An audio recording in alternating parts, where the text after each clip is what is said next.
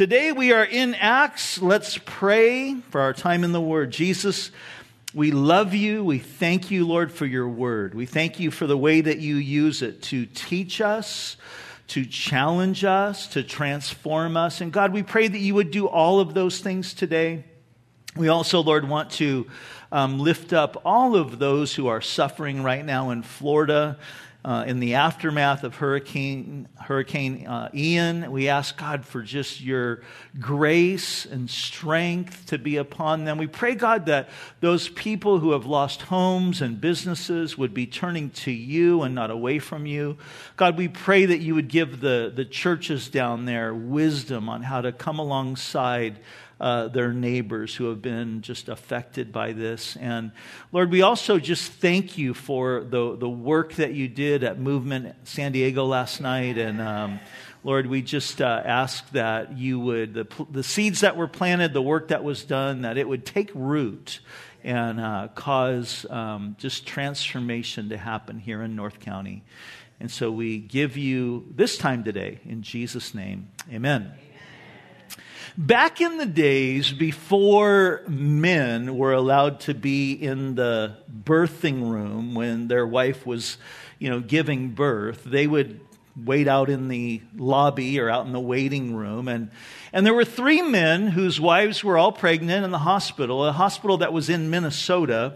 And they were waiting for their wives to give birth. And so there are three of them are out there in the waiting room. They didn't know each other, but they were, kind of interacting because that common, of, hey, our wives are about ready to give birth. And after about 30 minutes, the first nurse came out and said, Mr. Smith, congratulations. Your wife just gave birth to 2 twin boys. And he was all excited. He goes, that's amazing. That's incredible. I work for the Minnesota Twins. About 20 minutes later, another nurse came out and said, Mr. Jones, congratulations. Your wife just gave birth to triplets, 2 girls and a boy. And he said, that's amazing. Wow. I work for the 3M company here in Minnesota. Well, when the third guy heard that, he got up and started to leave the waiting room. And they're like going, bro, hey, where are you going? He goes, I'm getting out of here. I work for 7-Up.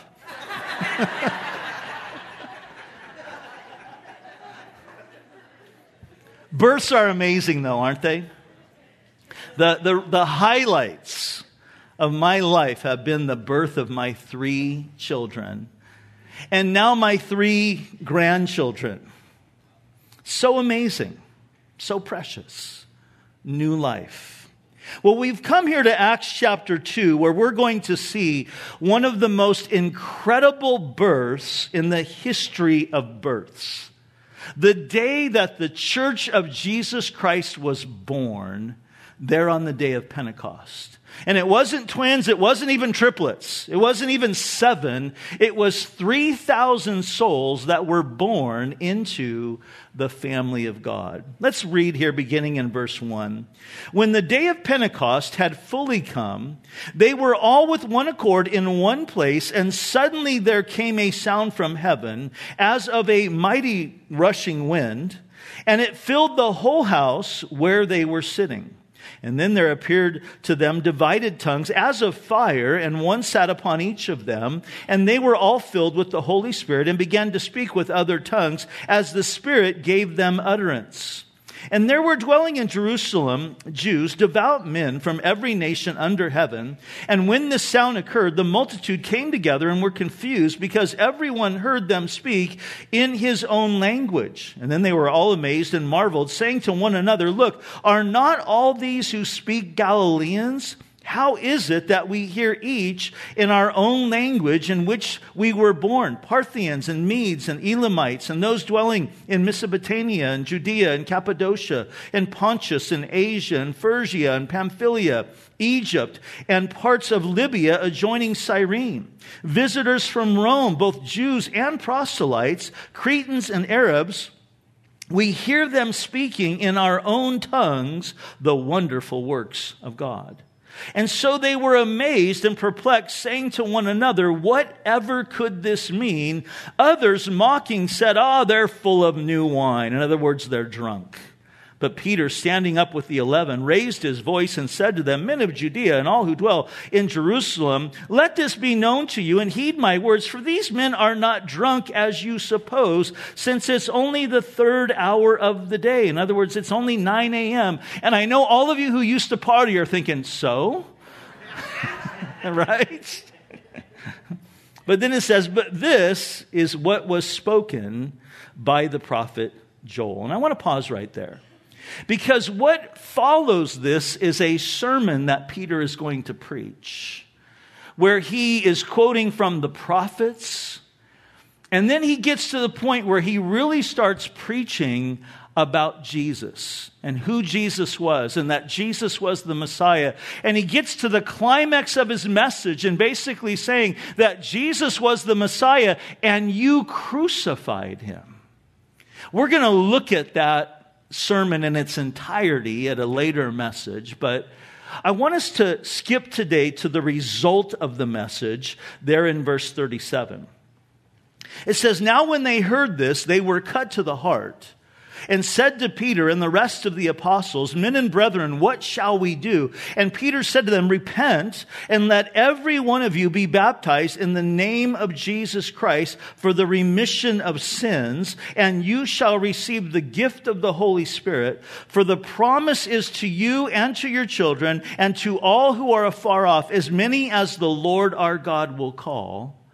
And with many other words he testified and exhorted them, saying, 'Be saved from this perverse generation.' And then those who gladly received his word were baptized, and that day about 3,000 souls were added to them." As we come here today to Acts chapter 2, I want you to know that this chapter is very, very important. This chapter is huge. It's huge in regards to what the church is.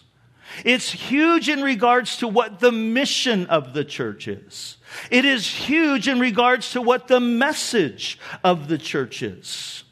And chapter 2 answers questions for us like, how did the church come into being?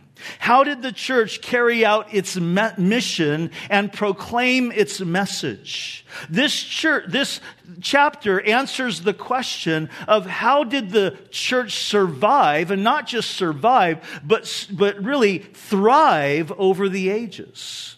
And the answer to those questions is really, really simple. It's one word, it's one name, and it's Jesus.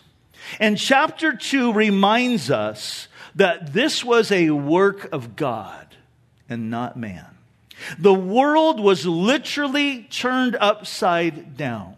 The society there in the first century was radically transformed, not through clever programs, not through strategic strategies, not through slick marketing campaigns. It was a work of God done through the Spirit of God, empowering the people of God.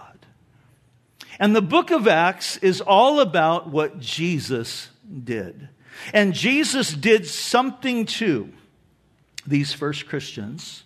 And he did something in these first Christians. And then he did something through these first Christians. And what Jesus did to them and in them and through them is exactly what we need Jesus to do in us and to us and through us if we are going to be the church, if we're going to be the followers of Jesus at this most critical time in our history, in the history really of the world.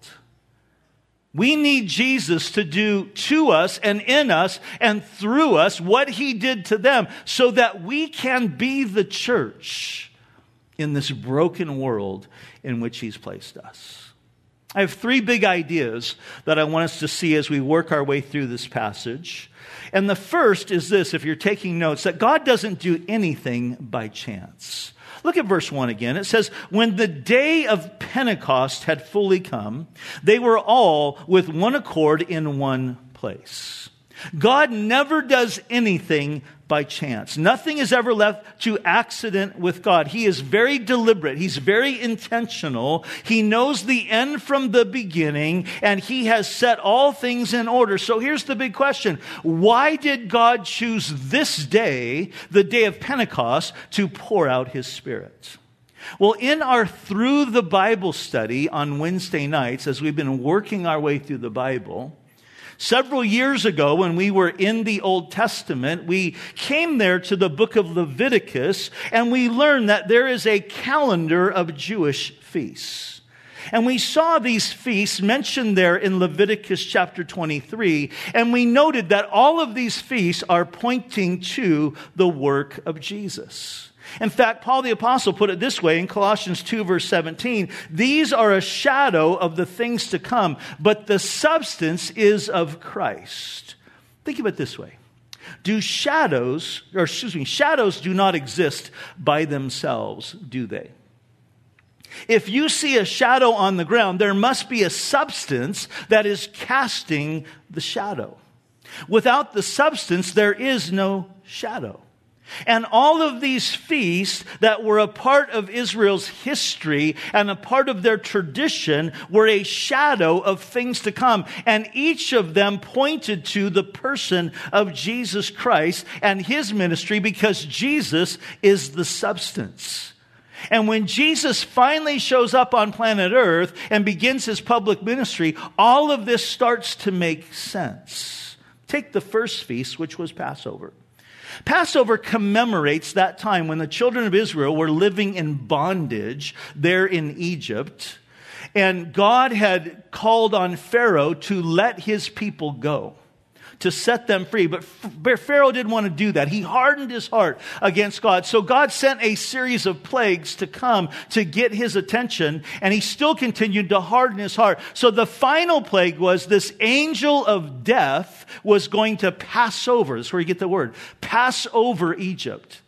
And as he passed over, the firstborn in every single house there in Egypt was going to die, except for the houses that would take the blood of a lamb, the Passover lamb, and put it on the doorposts of their house. Only those houses, it would only be in those houses that the firstborn was going to live. That's exactly what happened. And it was that event that led Pharaoh to say, okay, I've had enough. Get these people out of here. And for 2,000 years, the people of Israel celebrated Passover, commemorating, looking back on how that event took place that allowed them to be set free from the bondage of Egypt. But then Jesus shows up on the scene. And remember how John the Baptist announced him? John the Baptist, as Jesus was walking down into the Jordan River, John the Baptist says, "Behold the Lamb of God who takes away the sin of the world."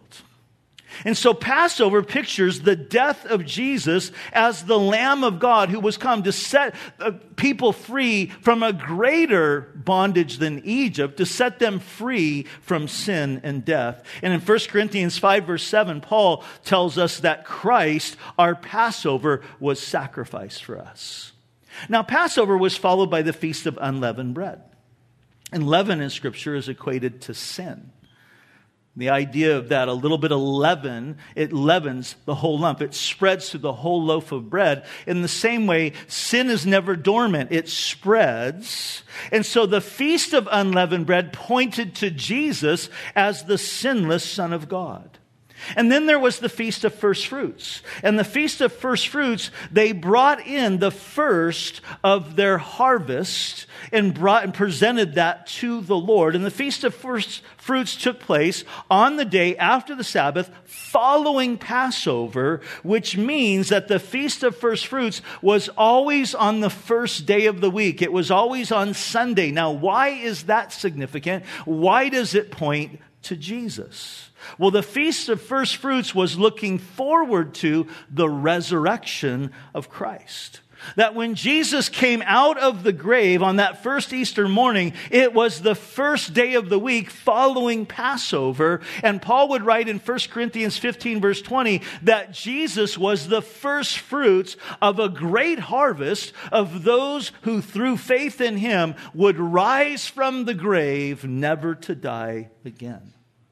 So after the Feast of First Fruits, which signified and pointed to the resurrection of Jesus, came this feast, the Feast of Pentecost.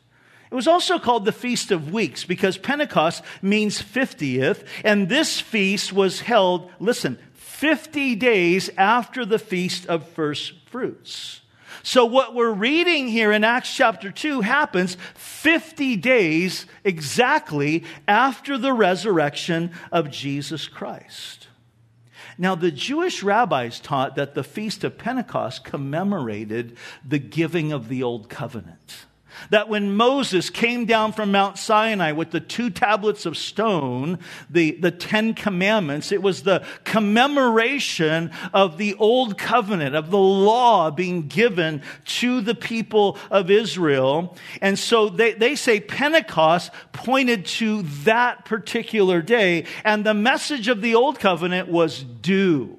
Do this and you will live. Follow these commands and you will be blessed by God. But the problem was mankind couldn't consistently keep the commandments. And so because of that, mankind was doomed and damned because of our sin and our failure to keep the commandments of God. And Paul would write later in the book of Galatians that was the whole purpose of the law. The whole purpose of the law was to show us that we couldn't keep it, to show us that we were sinners in need of a Savior. But the prophets through the ages had spoke of a new covenant that was going to be set up. A new covenant that would be established when the Messiah came. And the message of the old covenant, yes, it was do this and live. But the message of this new covenant would be done. What was the victory cry that Jesus declared from the cross at Calvary? It is finished.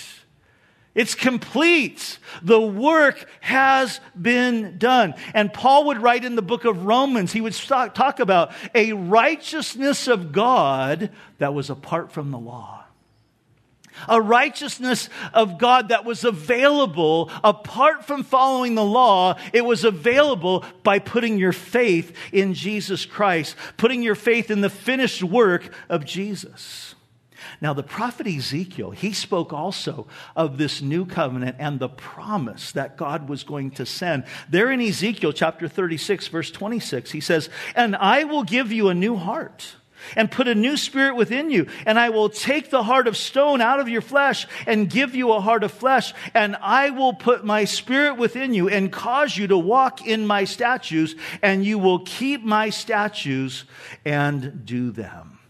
And so Ezekiel was telling us that the defining mark of this new covenant would be the Holy Spirit being given to the people of God. That God had said, I'm going to place my spirit inside of you and he will cause you, he will empower you to follow after me. So prior to Jesus showing up, the Feast of Pentecost was commemorating the giving of the law and the old covenant, but it was always looking forward to this day and this event that we see here in Acts chapter 2 that would transpire exactly 50 days after the resurrection of Christ, when God would pour out his spirits as a manifestation that the new covenant had begun.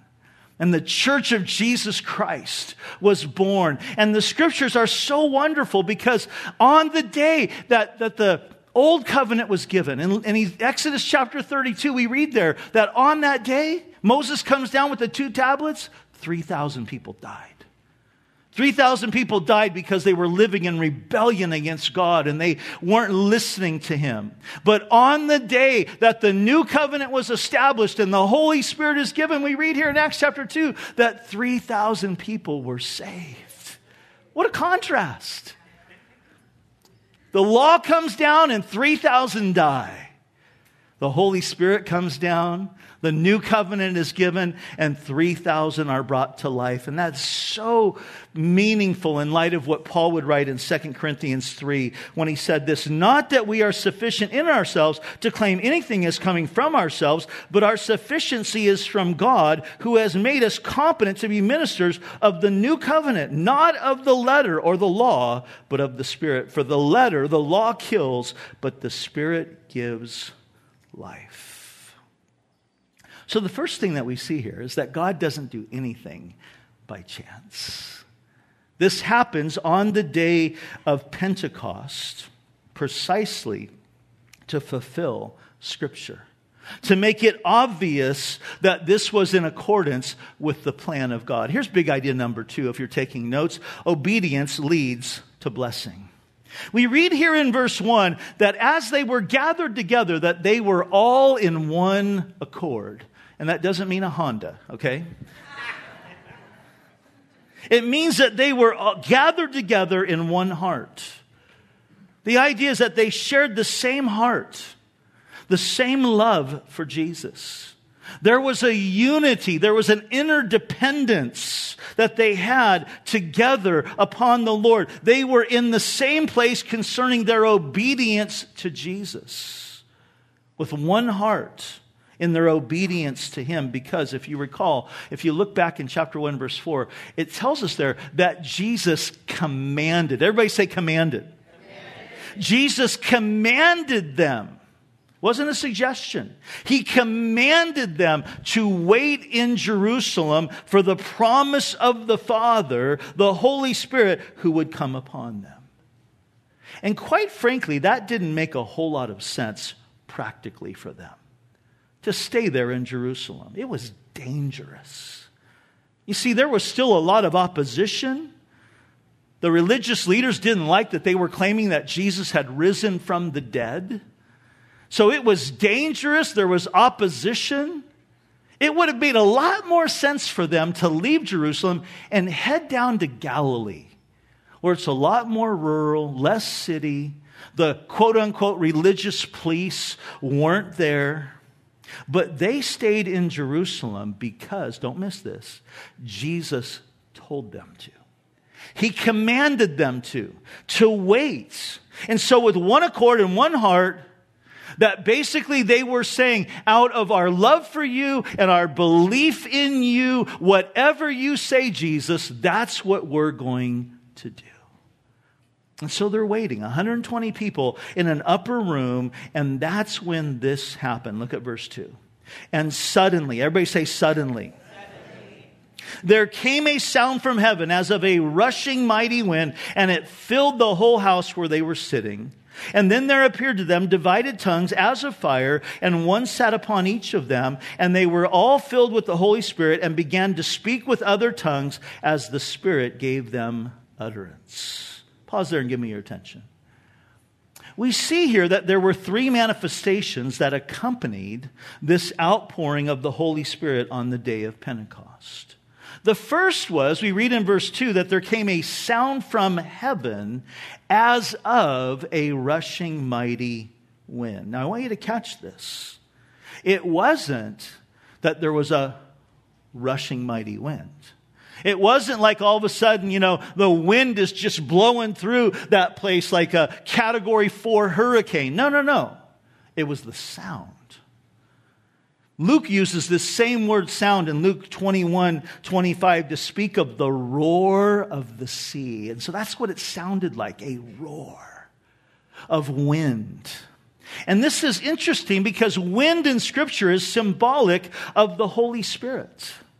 And so this sound from heaven let them know that something was happening here that was related to the person of the Holy Spirit. It was a manifestation of the Holy Spirit that was being poured out upon the disciples. The second manifestation of the Holy Spirit we see in verse 3. It says, there appeared to them divided tongues, key phrase here, as of fire, and one sat upon each of them. Again, this wasn't literal fire that was on top of each of their heads, but it looked like fire. And again, this is interesting because fire in the Old Testament was symbolic of God's presence. Remember when God called Moses to lead his people, he appeared to him what? In a burning bush. Remember when it says that God led the people of Israel through the wilderness with a pillar of fire by night. God manifested his presence there before the people of Israel and the 450 prophets of Baal to show who was the real God. Remember when Elijah was having that little contest? The real God would bring down fire from heaven to consume the sacrifice. And that's exactly what God did. The fire was the example, it was the symbol of his presence. And these divided tongues of fire were a manifestation of the presence of God, that he was moving and working and doing something fresh in his people. The third manifestation in verse 4 is that they were all filled with the Holy Spirit and began to speak with other tongues. Now we're going to talk about the idea of speaking in tongues at a later study. But it's interesting to me how often, I want you to hear me on this, how often Christians get sidetracked by the manifestations. They get all focused on the sound of the wind and the tongues that look like fire and the fact that everyone was speaking in tongues. But I want you to catch this. None of those things are the focus. They served as a purpose of making it very, very clear that there was no doubt that God was doing something here. But you know what the focus was? The focus was Jesus. The focus was the gospel. In fact, the rest of this chapter is going to focus on this sermon that Peter preaches that is all about Jesus. The focus in the book of Acts is not on signs and manifestations, but it's on what Jesus is seeking to do in and through his people. So the purpose of these manifestations of the Holy Spirit was to make it very, very evident that this was God. That God was doing something new and something fresh, not something weird, but something that was in accordance with his word. And you know, when the Holy Spirit has been poured out at various times in church history, starting with right here in the book of Acts, there have always been tangible manifestations that something was happening. It was God's way, always, of him wanting us to know, this is me. I'm working here. And so throughout the history of the church, when God brings revival or when God brings a fresh awakening of some sort, there have been manifestations of the Holy Spirit and evidence that something unique and something powerful is taking place. In fact, I think back on the most recent revival that we've seen. We called it the Jesus People movement in the 60s and 70s. One of the clear manifestations of the Holy Spirit in that outpouring of God was love. You see, our nation was divided because of the Vietnam War. And there were riots. And there were hippies standing against the establishment. Some of you were those hippies. And in the midst of the chaos and the turmoil that in many ways is similar to our day today, God pours out his Spirit. And one of the most significant manifestations of the Holy Spirit at that time was the love of God bringing opposing sides together. I remember being at Calvary Chapel, Costa Mesa for the Thursday night Bible study. And that sanctuary sat 2,500 people. So it's 4 times the size of this one. And it was jam-packed full of people. Standing room only. If you didn't get there 30 minutes ahead of time, you weren't getting a seat. And it wasn't just full of adults, it was full of hundreds, 300, 400, 500 junior high and senior high students all sitting up and down the aisles on the floor and all up down here on the floor and some on the stairs. I was one of them sitting there. And it wasn't like a big concert was going on. It was one guy and a guitar and Pastor Chuck teaching an hour-long Bible study. And there's all these hippies who are anti-establishment sitting next to guys in sport coats and women in dresses who were a picture of the establishment, and they're sitting together and they're learning together and they're worshiping together and they're partaking of communion together. And then at the end of the study, some of you remember this, we'd get arm in arm and start swaying and singing the song, Love, Love. They'll know that we are Christians by our love. It was all these people who were vastly different socially, politically, economically, but there was this mutual love and mutual respect that we're all brothers and sisters in the Lord. And that radical love and unity was one of the clear manifestations of the outpouring of the Holy Spirit, and that God was working, and it was so remarkable. And it was so evident, and it was so clear that God was doing something very, very unique. And that God was doing something and bringing all these people together. And it was something that men and politicians could not do. Well, that's what's happening here in Acts chapter 2. In fact, I love what Martin Lloyd-Jones says in his book, Joy Unspeakable. Highly recommend this book. It's on the baptism of the Holy Spirit. It's a little paperback. But he said this about this event. Something happened, and these guys all knew it happened. They had an experience. And everything else in Acts follows this experience. Everything else that we're going to read in the book of Acts catapults from this moment. Now, here's how I want to land the plane today. I want us to consider for a few more minutes before we partake of communion together.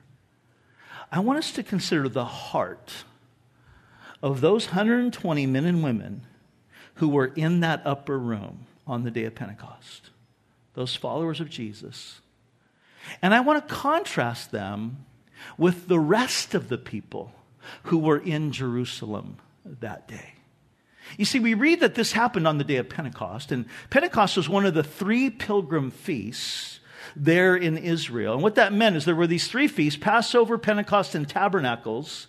And every Jewish male was required to bring his family to Jerusalem for these feasts every single year. So the population of Jerusalem normally was around 30,000 people. Well, at these feasts, the population would swell to over 150, sometimes 200,000 people that had come there for the city, for those feasts. And so all these people are here in Jerusalem to celebrate the Feast of Pentecost. But here's what I want you to catch. Many, if not most of them, are there out of tradition. They're out of obligation. They're there out of obligation. They're there out of religious ritual. They're there because they had to be there. It was their tradition. It was their law. They had to come. Many of them, they came because they enjoyed the idea of getting a break, seeing some friends and family, but they were there out of tradition. And listen, there are people today all over the world who are in church this morning just like you. But a lot of them are there out of tradition and religious ritual, out of obligation. It's become a religious activity for them. In fact, it's interesting to me how a lot of people who, when they become adults, we've seen this. It's a trend happening in the world today where young people who become adults, don't do this, you young people, they become adults, and when they become adults, they stop going to church. And what I've noticed is so many of them, when they get married and start having kids, they start coming back to church. And part of the reason is that it's part of their tradition. It's probably, my parents brought me to church, so I should probably bring my kids to church. They need to know that God's important, and they're hoping that, the influence of the church is going to somehow make their kids better people. And so they start coming back to church, but the problem is they live the rest of their lives, the rest of the week, exactly how they want to live. And not really being surrendered to God. Why? Because it's just a religious activity. It's just a tradition. And all over North County this morning, there are people who are in church for this reason. It's a tradition. It's a ritual. It's an obligation. And I hope that that is not your story as why you're here today. But if it is, we're so glad that you're here. And we believe God wants to do something in your heart. Okay?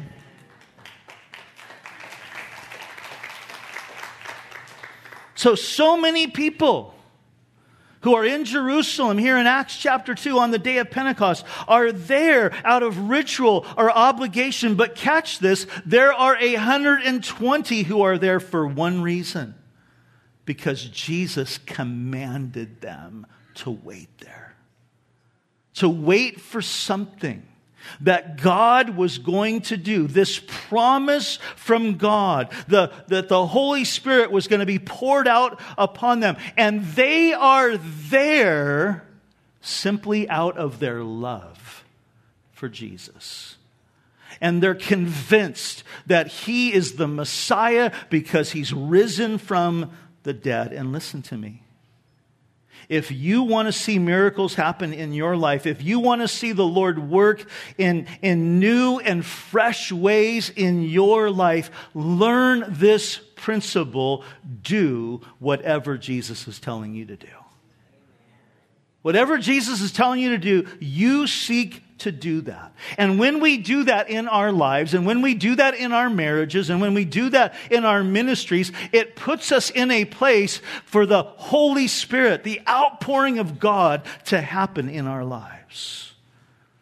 You see, obedience leads to blessing because, and this is big idea number 3, that God's commandments are God's enablements. God's commandments are God's enablements. And here's what I mean by that. When we take God's word at face value and move in obedience, God meets us with His grace and power to do what we thought was impossible to do. And that's what's happening here on the day of Pentecost. These guys are waiting because Jesus told them to wait. And they love Jesus and they believe that He was risen. So like, okay, we're going to wait. Because He commanded us to do that. And He's given us this task to go into the world and make disciples and preach the gospel and stand against the opposition. But man, how are we going to do that? Well, we're going to wait because He told us to wait.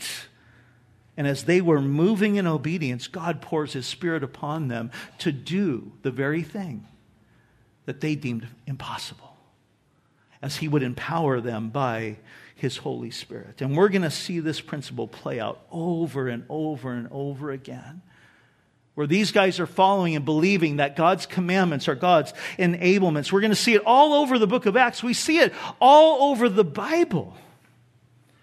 And I could give you tons of examples, but as we close this up today, I just want to give you 3 very quick ones. The first we see in John chapter 2. It's a familiar story. It's the wedding feast there in Cana. And you know, if you're familiar with that story, there's a problem. The problem was they ran out of wine. And that was a big deal in first century Jewish culture because wedding receptions in those days were a 7-day event. So to run out of wine was a big deal because they didn't have running water, so wine was a staple. And they ran out. What are we going to do? Well, Mary, the mother of Jesus, says to these servants, whatever Jesus tells you to do, you do that. Just listen to Him. Now get this. Jesus at this point, He's unknown. He hasn't done any miracles. This is His first one. So there's no track record, but it says that these guys listened to Him. And what does He say? Jesus points to 6 stone water pots that the text tells us are 20 to 30 gallons each. So we're talking, close to 180 gallons of these things could be filled up. And Jesus points to them and says, go fill those up with water. Water? Why? We don't need water, we need wine. But they did it. And it wasn't an easy task. It wasn't, get this out of your first century mindset. It wasn't like they could just go grab the hose, turn it on, drink some iced tea, No, they had to go to the well. They had to take a 3-gallon bucket, run over to the well, put it down, draw it up, run back, pour it in. 180 gallons. That's 60 trips, folks. But they did it. They did it. In fact, they went overboard in their obedience because the text tells us that they filled it to the brim. They filled it to the brim. And then Jesus says, okay, They're like, okay, we're all done. They're all sweating, We're all done. Now what? Take some out and take it to the master of the feast. They draw it out. It's still water. They're taking it to the master for him to take a sip. And somewhere from the midst of, they're pulling it out of the pot and taking it to the master. They're believing it's going to turn to wine before it hits his lips. Because they were believing and they were doing what Jesus asked them to do. And a miracle was the result. And this is the first miracle that Jesus did. It's at a wedding feast. And I think that was to put his stamp of approval on marriage. I think it was to communicate his heart for married couples. And listen, you want to see God work miracles in your marriage? Do whatever he says for you to do as a husband. Do whatever he says for you to do as a wife. Quit making excuses of why you can't do this and just do what Jesus is calling you to do, believing that as you step out in obedience, he's going to meet you with his grace and his power to follow through and do what you might now think, that's just impossible for me to love her in that kind of way. Or for me to respect him and support him in that type of way. It's asking yourself, what is Jesus saying to me right now as a wife? What is he saying to me right now as a husband? And I, by his grace, I'm going to step out in obedience and do that, believing that he's going to strengthen me and meet me. Second example, Luke chapter 5. Jesus is there on the shores of Galilee, and he's preaching. A couple of his friends, Peter, James, and John, and Andrew, they had been fishing all night.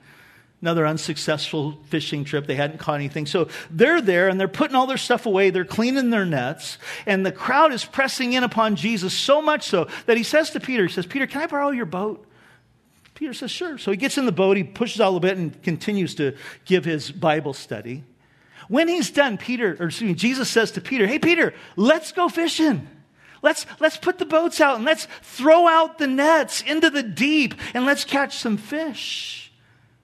And Peter's first response is negative. Peter says, Lord, we have fished all night and caught nothing. We've already tried this. It's not a day. The fish aren't biting today.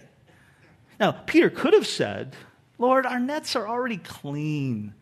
It's be really inconvenient for us to break them all out again. They're all clean and put away. He could have said, and Lord, it's the wrong time anyway to fish. Everybody knows that you don't fish in the early morning because the sunlight scares the fish. That's why we fish at night, Lord. That's why we, in the dark.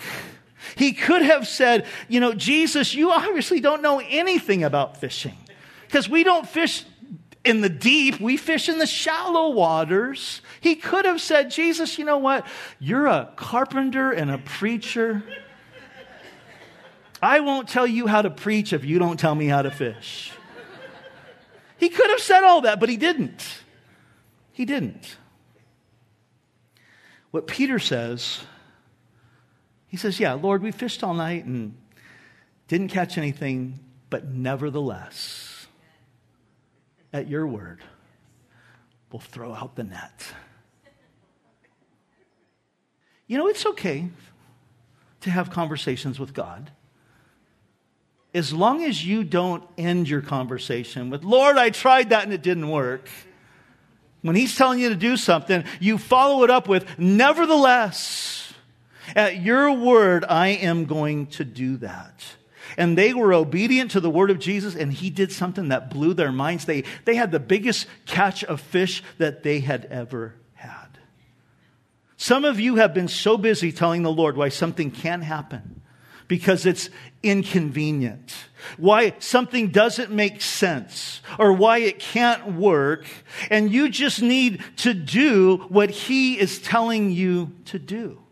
And the miracle that needs to happen in your life isn't going to happen until you quit saying why this is a bad idea or why this can't work. And you say, nevertheless, because God, this is what your word says, I am going to walk in that, trusting that you're going to supply me with the power to carry that out.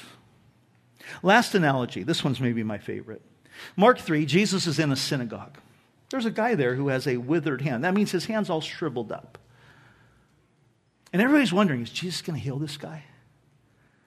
And the way that Jesus does it is so interesting. He walks up to the guy and he says, hey, stretch forth your hand. It's all shriveled up. Now that guy could have said, what? Man, you're mean. You're asking me to do it. I can't do this. Look at my hand. It's all shriveled up. But when Jesus said to him, stretch forth your hand, he believes. And he acts on the words of Jesus because God's commandments are God's enablements. And it says that that man began to stretch forth his hand, and as he did, his hand was made whole. We'll see this principle all over the book of Acts, that the followers of Jesus moving in obedience to the words of Jesus, even when it doesn't make sense. And he fills them with power, and the miraculous happens. But what I want you to catch today is it starts with this 120 people gathered together there in Jerusalem, not out of tradition, not out of ritual, but out of obedience and love to Jesus.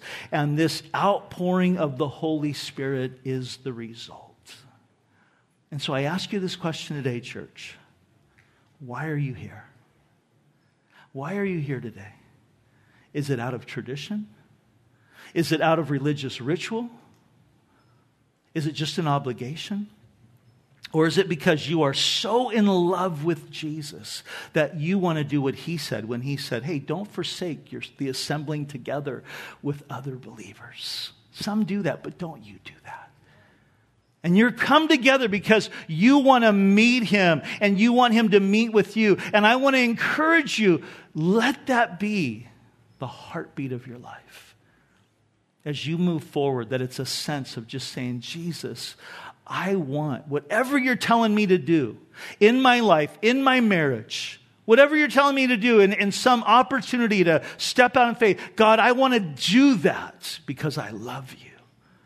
And I believe that you are risen and that you're the King and you deserve all of my heart and all of my worship and all of my following after you. Amen? Let's pray together. Jesus, we thank you so much that your commandments are our enablements. That as we just seek to move in obedience to your word, that you meet us with your power and your grace to do the very things that we would think would be impossible to do. And so, God, I pray right now that you would just meet us here in this moment.